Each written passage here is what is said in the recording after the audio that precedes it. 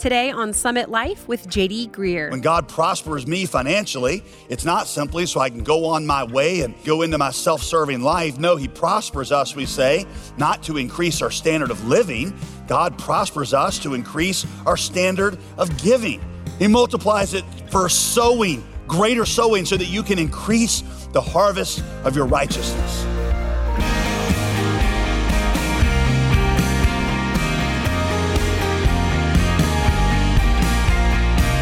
Welcome to Summit Life with Pastor J.D. Greear, and happy Valentine's Day. I'm your host, Molly Vidovich. Okay, be honest about this. Have you ever felt guilty about your level of giving? Or maybe more accurately, about how much you're not giving? Many people assume that because there are still people in need around the world, God's only purpose for our money is to get the gospel to them. While this is, of course, important, today Pastor J.D. Greear shows us how to view our possessions through a generosity matrix and apply God's wisdom to spending, saving, and giving, all with the ultimate goal of honoring Him with our resources. This very well might be one of those messages that you want to come back to over and over. So as always, you can find it or share it from our website. That's jdgreear.com. Well, let's get into it now. Here's Pastor J.D. 2 Corinthians chapter 8, give you a little warning here in advance. This is not going to be a typical sermon where I work my way, as I prefer to do, through one passage of Scripture and just explain to you what it says and what it means. Instead, what I want to do today is I want to walk you through a tool that I have developed a few years ago. It's really helped me in a personal struggle that I've had with my relationship to money. I will tell you, as a very type A person, I like boxes to check. I like to know what the standard is. I want to know what's the A plus, so that I can you tell me what to do and I can get there. And I just couldn't really figure out what the standard was when it came to giving, when it came to generosity.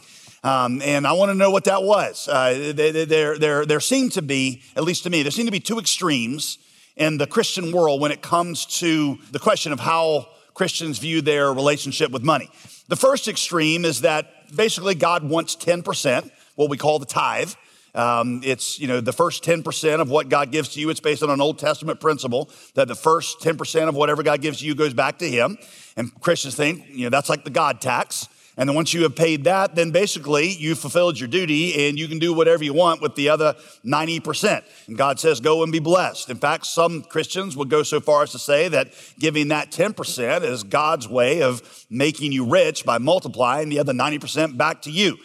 This whole generosity thing is really just God's faith investment scheme, and it's God's way of enriching you. This attitude, this extreme, friends, is not just wrong. I would say it's unchristian, because it's turned God into your servant rather than making you His. That's one extreme. At the other end, the other extreme, are those who constantly feel guilty about what they are giving or what they're not giving, because they assume that as long as there are poor people in the world and as long as there are lost people who need to hear about Jesus, then God's only purpose for our money is to get the gospel to them. And whatever you're not given is keeping somebody else from a meal or keeping somebody else from hearing the gospel. John Wesley, the evangelist in the Great Awakening 300 years ago, founder of the Wesleyan denomination, he very famously took down all the pictures on his wall because he said, I couldn't stand to look at them because they were the blood of the poor.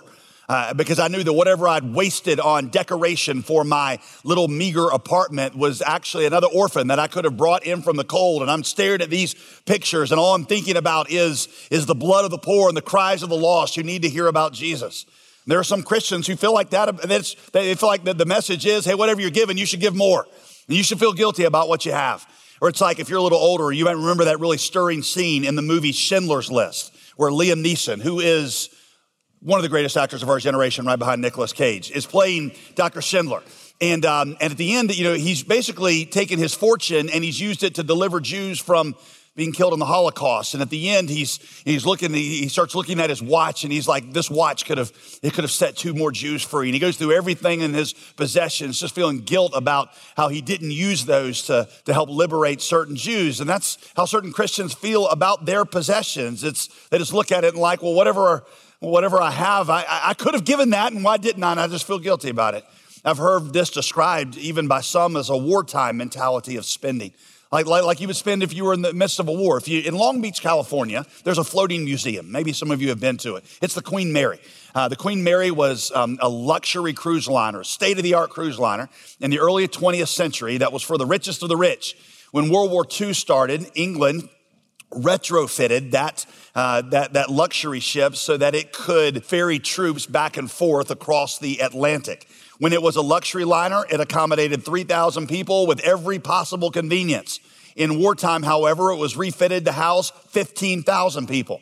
And rooms that once would hold one couple would now sleep 8 soldiers. John Piper says, wartime and peacetime demand different things.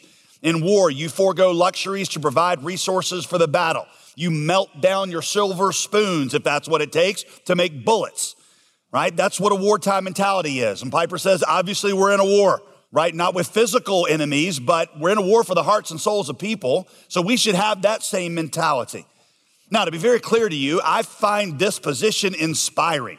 And I think there's a lot of truth in it, as I will explain to you. But I think in the end, it's out of balance, at least if you take it all by itself. For a couple reasons. First, honestly, I don't know where you end this kind of thinking. I mean, in war, if the enemy was coming after my family, I would melt down all of my spoons, all of them, and eat with my hands if that meant that I would have bullets to defend my family. Or say one of my children had been kidnapped and was being sold into the slave trade, right? Any of you parents, I would give up my last meal. I would starve myself if it meant that my child could be fed and free. I would gladly do it. Is that what God expects me to do now that there are still lost people in the world, that I just live in starvation? And is that the way that I'm supposed to live? 500 years ago, John Calvin acknowledged the never-ending trajectory of this type of thinking. He said, I actually updated a little bit of his language so it would make some more sense to us. If a man begins to doubt whether he may use linen for his sheets, like a fine cloth for his sheets, his shirt, his handkerchiefs, and napkins, well, he will afterward be uncertain also about cotton. Like if I can't use linen, maybe then maybe the question whether I should give up napkins altogether. If you downgrade from linen to cotton, it's like, well, why do you need a napkin, right? He goes on. If he decides that eating gourmet food is sinful, opting instead for only plain food, soon he must conclude that he could survive on beans and rice. I mean, you kind of understand what he's getting at there? You can never really end this kind of thinking. Or for example like this. I'd say most of you probably took a warm shower this morning. Do you really need a warm shower? Couldn't you save that money? Couldn't you have given up your hot water heater and saved all the money on electricity or gas or however you fuel it so that you could help more orphans and missionaries? Like really, you were so selfish. Your warm shower is so important to you that you're willing to starve an orphan so that you can bathe in the warm, you disgusting, overfed, gluttonous American. Have you heard those kinds of messages? Whatever you got, you should feel guilty about it because you're pampered and you're holding it from somebody else. I just don't know where to end that kind of thinking, honestly. More importantly, even though I find this position to be out of sync with a number of places that the Bible teaches us about possessions, I've concluded that what the Bible does is it teaches us to view our possessions through a matrix, not the Keanu Reeves kind of matrix, but matrix like a set of principles. A matrix, a set of principles that you're supposed to hold in tension. Now, here's the thing. Here's the key to today, okay? Any one of these principles, if taken by itself, will lead you out of balance. The Bible gives them all and says, here are the 7 that you are supposed to live under when it comes to money, and you're going to have to develop wisdom, and you're going to have to develop a sensitivity to the Spirit in knowing how to apply these things. Now, I'm just going to tell you, I told you at the beginning, as a type A person, I'd rather have a rule. Just give me the percentage. Tell me what the silver star is. Tell me what the A+ is, and I'll go for it. The Bible just doesn't give you that when it comes to generosity. It gives you a set of principles and says, live in the tension of these. That's where wisdom is. So let me give them to you. I'll walk you through them and explain them. I call this the generosity matrix. Number one, most importantly, Jesus' generosity toward us is the model for our generosity to other people. I put this one first because it is the most important. All of the Christian's life is supposed to be lived in response to the gospel. In 2 Corinthians 8, where Paul gives his most extensive instruction on generosity, he tells the Corinthian believers that ultimately they should think about how much Jesus has given up for them and respond accordingly to one another. 2 Corinthians 8:9, he says, you know the grace of our Lord Jesus Christ. Though he was rich, for your sake, he became poor, so that you through his poverty might become rich. Now you should go and do for others what Jesus has done for you. After all, friends, family, Jesus did not merely tithe his blood, right? How much of Jesus' blood did he pour out for you? Not 10%. He poured out 100% of his blood for you. And that means our responsibility is not just to give our 10% back to God and then go on our self-serving way. Our responsibility is to offer 100% of our lives back to him and then to pour our lives and resources out recklessly for him and for others, just like he did for us. It's like I often ask you to consider, where would you be without Jesus? Where would you be had Jesus chosen to hang on to his stuff and not come to die for you? And I've told you the surprising answer is you would be at exactly the same place that millions of people are in the world without you. Because it is true that Jesus has died for everybody, but it's also true that Jesus' death does not benefit anybody until they hear about it. And the only way they hear about it is through your giving, your going, and your sacrificing. That's why Paul says in Colossians 1:24 that we, the church, are to fill up in our flesh, in our bodies, what is still lacking in regards to Christ's afflictions. What is still lacking in Christ's afflictions? I mean, I thought when Jesus was on the cross, he said, it is finished. And now Paul's saying there's something still lacking? When Jesus said it is finished, he meant the full price for salvation has been paid. But what Paul is pointing to is it doesn't matter if the price has been paid if there's still people that haven't heard about it. And the way that they're going to hear about it is going to come through my wounds. It might be my wounds through persecution. It might be my wounds of sacrifice. But just like Jesus was wounded to purchase the gospel for us, you and I are wounded to proclaim and to spread the gospel. It's like Martin Luther said, it wouldn't matter if Jesus died 1,000 times if nobody ever heard about it. And so what that means is that for the believer, when God prospers me financially, it's not simply so I can go on my way and go into my self-serving life. No, he prospers us, we say, not to increase our standard of living. God prospers us to increase our standard of giving. You're listening to Summit Life with Pastor J.D. Greear, and we'll get right back to today's teaching in just a moment. But first, I wanted to make sure that you heard about a brand new featured resource that we're offering to our listeners. It's a 60-day devotional written by Pastor Kyle Idleman called One Day at a Time, a 60-day challenge to see, serve, and celebrate the people around you. This time of year, we focus a lot on relationships, specifically around Valentine's Day, but the Bible has a lot to say about all of our relationships, and He's commanded us to love all people, not just our significant others. So how do we get better at doing that? One Day at a Time offers a 60-day plan full of rich teaching from the Bible, as well as a daily challenge for how to practically love God and love other people. Do you need to be challenged in how you love others?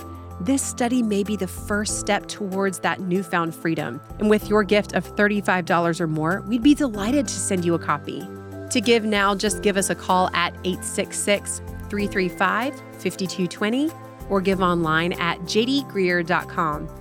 Now let's get back to today's teaching here on Summit Life. Once again, here's Pastor JD. So he goes on in 2 Corinthians 9, Paul says that directly. God will multiply your seed. Talking about the money that you invest, he will multiply. Why does he multiply it? He multiplies it for sowing, greater sowing, so that you can increase the harvest of your righteousness. God multiplies you. When he multiplies you, he does it so that you can be even more Christ-like and bless more people through your sacrifice and your generosity. So hear me, okay? This is the most important of all the principles, but it's not the only principle. And if this principle is the only one that you recognize, even though it's the most important, I'm telling you, you're always going to feel guilty. Because face it, whatever you sacrifice for others is not going to compare really to what Jesus sacrificed for you. If you're still breathing this morning, you have not given up near as much as Jesus have. And even if you did give your life for somebody else, it still wouldn't be as much as Jesus poured out for you, right? So it's one principle, but it's not the only one. So here's number two. A second biblical principle, God gives us richly all things to enjoy. That is a direct quote from 1 Timothy 6:17, in which Paul reminds his readers, God delights to take care of his children. As we saw last week, God created a world of abundance as a gift to his children because he's a God of abundance. The whole Bible just screams that. I told you that the Garden of Eden, it was basically the size of Yellowstone National Park and probably 100 times as beautiful. He created all that for two little naked people to run around in just all by themselves. That's a God of abundance. He just created this lavish beauty. Jesus pointed to the extravagant beauty that God clothed the wildflowers with and the abundant provision that God supplied the birds with as examples of how he wanted to take care of us. Remember this, Matthew 6? And Jesus said, hey, if God made the wildflowers that beautiful and they just get trampled on, and God supplied that much for the birds, don't you think he cares more about you than he does birds and flowers? And if that's how he takes care of those things, how much more will he take care of you? David in the book of Psalms celebrates how God brings forth good food from the earth. Wine that gladdens the heart of men, or for you Baptists, just substitute sweet tea right there. All right, what you should see with that, okay? I don't get hung up with the wine part. What you see with that is God didn't create food just to keep us alive. He created that to make us happy. And all God's people said, amen, that's right. In fact, John 2, the only time we see where Jesus supplies the wine for a wedding party. The people that tasted Jesus' wine that he made said it was the best they'd ever had. Now, Jesus could certainly have done the watered down, cheap and sufficient, wartime, $3 chuck kind of wine. But instead, he provided the good stuff because he knew his Father made it. And he knew that by enjoying it, we would glorify God.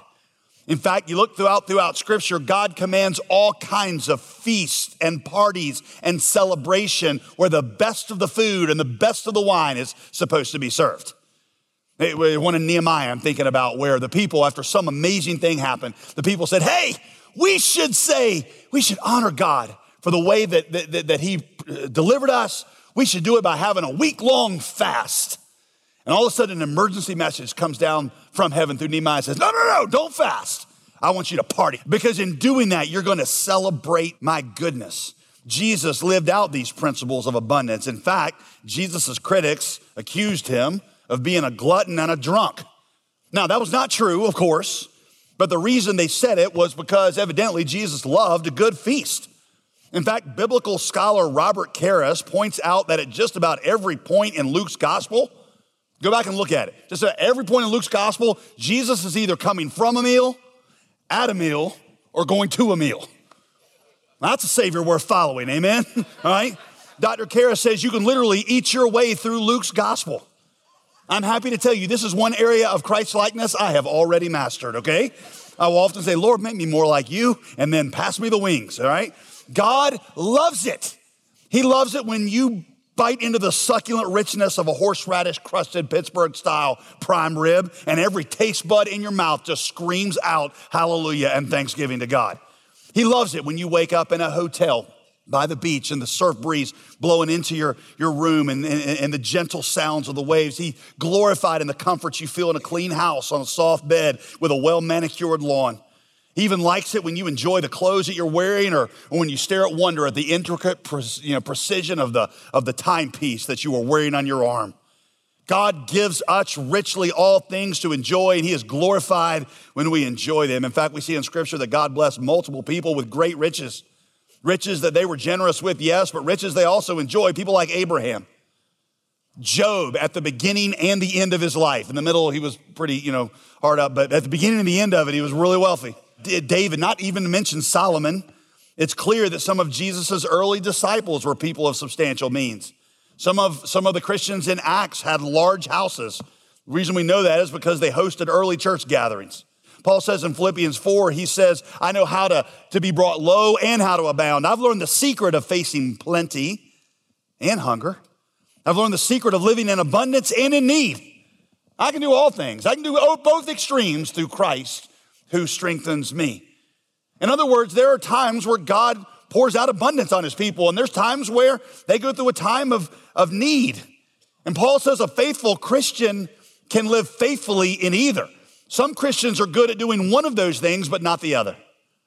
It's like my friend Larry Osborne, who's a pastor mentor friend of mine. He says, JD, when God Abrahams me, that is, blesses me with prosperity, I'll give him thanks and I'll enjoy it. And when he Jobs me, it makes me lose everything, then I'll thank him just the same and I'll trust him and I'll enjoy my relationship to him. That's what Paul is saying in Philippians 4. Through Christ, I can be faithful in both. Now, I can hear some of you type A people, or you're like me, you're like, wait a minute, JD, I just can't help but think that by eating this nice meal, I'm depriving some poor kid of their provision. And honestly, I'm gonna tell you again, that's a good question for you to ask. You probably don't need all that luxury in your life. Not everything in your life needs to be made out of gold, right? Sometimes copper will do just fine, and sometimes you can store up that gold treasure and use it for the kingdom, and you can live on copper. But you should remember that Jesus taught us not to look at the world through the lens of scarcity, but look at the world through the lens of abundance. Our God is a God of such abundance that what you enjoy in one place doesn't automatically keep it from somebody else. I mean, this is a little childish, but just imagine if Jesus showed up by your bedside and he reached out and he handed you a $100 bill. And you're like, oh, Jesus, thank you for this $100 bill. And he says, yep, here's what I want you to do with it. And he gives you instructions to go out and take your family out and have a good time. And you're like, oh, no, I need to give this back into the mission. And Jesus says, no, hold on. Okay, listen, I got plenty. I got my own mint. I can make all the money that I need. This is what I want you to do with that.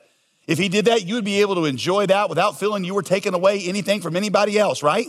Well, see, that's in part the way Jesus tells you to look at money. He said, listen, it's not like it all depends on you. I'm a God of abundance. I'm a God who overflows with provision. So I need you to do what I'm telling you to do with this provision and not feel like the whole weight of everything depends on you. That's principle number 2. God gives us richly all things to enjoy. Now, hang on, okay? I know that somebody is going to YouTube clip what I just said. And they're going to just take that section and I'm going to be the next prosperity gospel heretic. That is one of 7 principles. It's a legitimate principle, but you got to hold it in tension with the other 6 that I'm giving you, okay? Any one of these by himself is going to lead you to a bad place. All right, so let's go to number 3. We see that God in Scripture gives excess to some and expects them to share it with others. That is why he gave excess to some. Stated in 2 Corinthians 8, Paul says that God often gives excess to some of us in the moment so we can take care of those in need. And the story he uses to illustrate this, Paul uses the story of the manna. 2 Corinthians chapter 8, at this present time, right now, your abundance is a supply for their need. Just like it was written in the book of Exodus. He who gathered much did not have too much, and he who gathered little had no lack. A reference to the story when they're in the wilderness and they don't have any food. So every morning God puts manna, this kind of bread from heaven, all over the ground. And here was the deal. There was so much of it that everybody could eat their fill. But this was the deal. You could only get enough for that day. And if you tried to get enough for like the whole week, it would go bad, it would breed worms, and it would stink. Thus, if you have extra, if you gather too much for the day, and your friend, your neighbor, doesn't have enough, what should you do with the extra? And your friend's in need, so you might as well go ahead and share it because tomorrow there's gonna be plenty. How many of you would have been manna stockpilers, at least at the beginning? Because you're like, well, what would happen if God doesn't show up? But according to Paul, that's how you should think about your stuff now. God gives you excess in the present, not so you can save it up as if he's not going to be faithful in the future. He gives you excess in the present to share with those that are in need right now. It's important to remember that we can't take any one of these principles alone. We have to take all 7 into consideration. So make sure that you join us on Thursday for the rest of the list. You're listening to Summit Life with J.D. Greear. JD, our newest resource, is a 60-day devotional for the purpose of seeing, serving, and celebrating the people around us. Do you think the challenges and insights presented in this resource will apply to everyone? Like, are there specific people or ages or even relationship statuses that will get more out of it? Yeah, well, Molly, I would like to think that everything we offer here is going to apply to everybody. But the ones we offered recently, I can't imagine one that would be more applicable for people of all ages, all relationship statuses. The appeal is that what it does is it helps you cultivate a positive relationship, really friendship, which is kind of a lost art in our culture. How do you really, we know how to parent, we know how to discipline, we know how to be a good husband or wife if that's the relationship we're in, but what does it mean to really develop friendships within those things and speak blessing and life into people? My friend Kyle Eidelman has put together a great, I love things that are really practical, and what Kyle will give you is 60 days of practical advice that will change relationships from being neutral or negative into positive and blessing. To get your copy of One Day at a Time, just give us a call with your gift at 866-335-5220. That's 866-335-5220, or you can give online anytime at jdgreear.com. I'm Molly Vidovich, inviting you to listen again Thursday when Pastor JD concludes his list of principles found in the Generosity Matrix. Join us Thursday on Summit Life with JD Greear.